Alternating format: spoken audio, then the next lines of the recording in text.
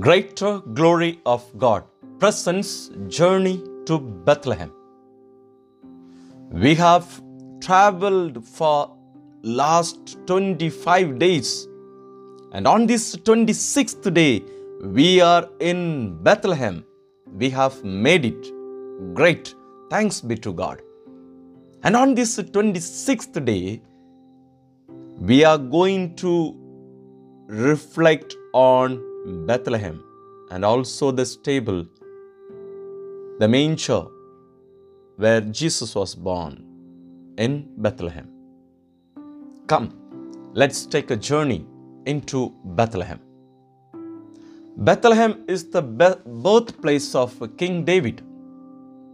And it is also here that David was anointed king of Israel by God through prophet Samuel, about which we can read in 1 Samuel chapter 16. And it's only 5 to 6 miles from the great city of Jerusalem. It's actually in the hills. It's not in the plains. And it gains very important place in the salvation history because it's here that human beings saw God in the flesh. The Word became flesh. John chapter 1 verse 14. And behold, human beings saw God in the flesh in Bethlehem for the first time in the human history. What a great mystery. What a great love of God for human beings, that He sent His Son in the flesh. And now we have reached Bethlehem, like the shepherds who heard the greetings, who heard the message from the angels. And once the angels went away from them, they said to themselves, "Let us go now to Bethlehem and see this thing that has taken place, which the Lord has made known to us." And we have also heard this cry, this message, and have traveled to Bethlehem. We are in Bethlehem. How joyful are you? How joyful are you? Dear friends, if we have really traveled, if we have really taken this risk of traveling to Bethlehem, I'm sure you would feel very happy, very joyful, because we are going to see the Son of God, God Himself in the flesh. And again, this Son of God could have born in any royal house, in any big city, or in big houses. But He chose to be born among the animals. There is a reason behind it. In the book of prophet Micah, chapter 5, verse 2, we read, "But you, O Bethlehem of Ephrathah, who are one of the little clans of Judah, from you shall come forth for me one who is to rule in Israel, whose virgin is from of old, from ancient days." This ruler who has come to rule Israel is from of old. His origin is from of old. He is not someone whose birth, rather whose existence is going to be new. No. It's something He has been in existence from time immemorial. Rather, there was no time. He is God Himself. Now let's reflect on the word meaning, the importance of this place of Bethlehem. Bethlehem means in Arabic, it means house of meat. And in Hebrew, it's a house of bread. And I think we can interchange both, because we are going to reflect on this living bread which has come down from heaven. And you know this, in the Ark of the Covenant, which the people of Israel were asked to make, and they had to carry it in their journey in the wilderness, and which was kept in the temple of Jerusalem, and which is said to have gone somewhere. Actually, it disappeared. Nobody knows where it is. But in the book of Revelation, we read that it is in heaven. But we are not going to reflect on that. But here, it's important to note that manna which was given to the people, the bread, was kept in the Ark of the Covenant, in the Holy of Holies, about which we read in letter to the Hebrews, chapter 9, verse 4.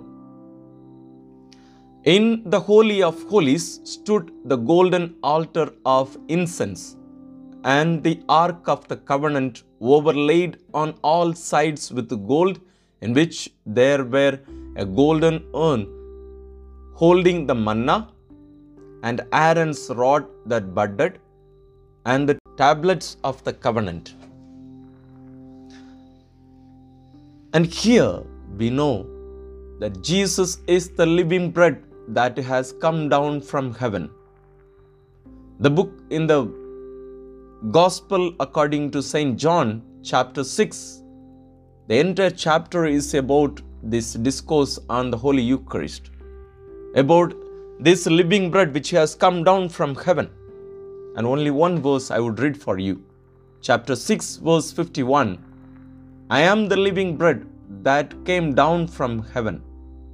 Whoever eats of this bread will live forever, and the bread that I will give for the life of the world is my flesh. Dear friends, you see here, this bread is interchanged for the word flesh. It can be exchanged, bread and flesh.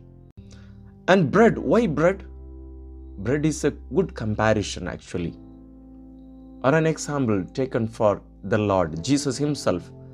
Because when we are hungry, when we eat the bread, we are satisfied and we are strengthened. And here, when we consume, when we eat his flesh, his body, when we eat the Lord himself, it's the Lord who satisfies us and he strengthens us, especially spiritually. And in the life, in our daily life, we can be caught up in many ways. Every one of us are searching for something, very especially things that can satisfy us. And very often we are in the wrong place searching for the thing that can satisfy us. But it is in Bethlehem that we need to go and receive that bread, the living bread that has come down from heaven. It is He alone who can satisfy us. Only Jesus who can satisfy us. The living bread. And in the first letter of St. Paul to the Corinthians, chapter 1, verse 17, we read that one bread, that we are all partakers of that one bread, and that one bread is Christ. We all partake in that one bread, that living bread. And it is not it, rather it is He is the only bread that offers life, and the decision to receive Him is an individual one. Actually, in a family even, when we are sitting together to eat, even a mother who is in love with her child cannot satisfy her child by her eating the food. Isn't it? I don't know if you can do that, but I feel it's humanly impossible. Definitely, if it is a child who is given breastfeeding, then it's different. But others, and the question is, when we have received the sacrament of baptism and other sacraments, that is not the question. The question here is, have I made a personal relationship with Jesus? Am I in love with the Lord? That's the question to be asked. Because very often we are members of the church, either whatever may be the church, and then we can name it Catholic or Protestant, whatever it is. Here I'm not pointing to what is what. But here what matters is our personal relationship with Jesus. Because in John chapter 1 verse 11 and 12 we read that he came to his own, and his own did not own him. But to those who received him, to them he gave the power to become children of God. He gave them the power to become children of God. So it is an individual decision. It's not whether my parents believed in Jesus or still believe in Jesus. It's not my companions. It's not my brothers and sisters or whoever it is. Whether am I in relationship with Jesus? What is my relationship with Jesus? That is what is most important today. And as we have reached Bethlehem, dear friends, it is your individual decision, your personal decision that is going to change your life. That is going to transform your life. And this decision to accept this Jesus, this living bread as your life. And it is this flesh which is going to be broken for us, going to be pierced, going to be torn apart, and blood to be shed. And these two events of his birth at Bethlehem and his death at Calvary cannot be separated, because he was born to die. Jesus was born to die. We are born to live, we say, but Jesus was born to die. This bread which has come down from heaven to Bethlehem is going to be broken. Bread cannot just keep itself just for existing or just for being there. No, bread is to be broken and eaten. And this bread, this living bread has come down from heaven to be broken and to be eaten. Friends, we are in Bethlehem. What's your stand? What are you going to do? Tomorrow we are going to celebrate his birthday. And let's not make it another event in our life. Let's make it the only event, the event that is going to change your life and mine. Let's take a stand. Let's take a decision as we are preparing, as we are going to receive him, especially if you are a Catholic in the Holy Eucharistic celebration. And it's that living bread that has come down from heaven, whom we are going to receive and experience very intimately.